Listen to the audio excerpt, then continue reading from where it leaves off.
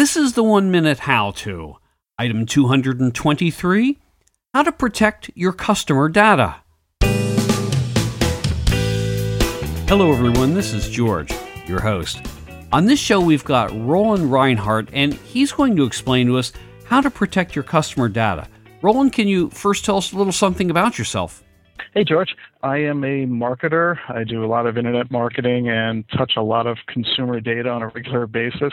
So I want to share with your listeners, particularly ones who are running businesses or on behalf of an employer managing data, I wanted a reminder and refresher of what to do to prevent accidents and mishandling of data that could end up as being very embarrassing for the company.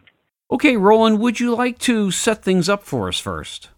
There's been a lot of instances in the news where you hear about insurance companies, schools, all sorts of other type of companies, even governments that are losing hundreds of thousands, if not millions of records on a regular basis. And usually it happens through the error and mishandling and poor judgment of somebody who's working very hard, but trying to get their job done, but forgetting that they're not following policy and procedures that are meant to enforce and protect information.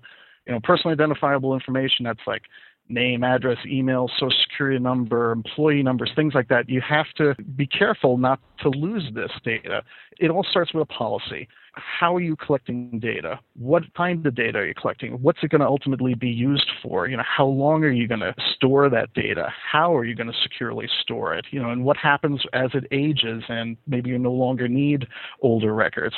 Who has access to it? Why and for how long? And how do you enforce that anybody you're sharing this data with, like marketing partners or agencies, how do you make sure that they're respecting and treating the data properly? All the effort you put into it is worthless if you don't enforce this. Okay, if you're ready, then you've got 60 seconds. No matter what, just don't email data around. I see this happen all the time. People are just passing spreadsheets around. Bad practice. Don't take it home with you. Don't put it in the laptop and leave it in the car where it gets stolen. Don't share login credentials with other people, even if you think it's convenient just to get them access to what you think they need. Flip it from the converse side. As a consumer or even as a parent, you have a responsibility to protect your data, protect your child's data. So never volunteer too much information when a company asks for it. Scrutinize why a company wants much information about you. Ask what are they going to do to protect it, and opt out of everything. If you're uncomfortable, don't be afraid to walk away if you don't like the answers, because you have to establish a relationship of trust, and the company has to go out of its way to go and prove to you that you can trust them with important information that they're going to handle on your behalf.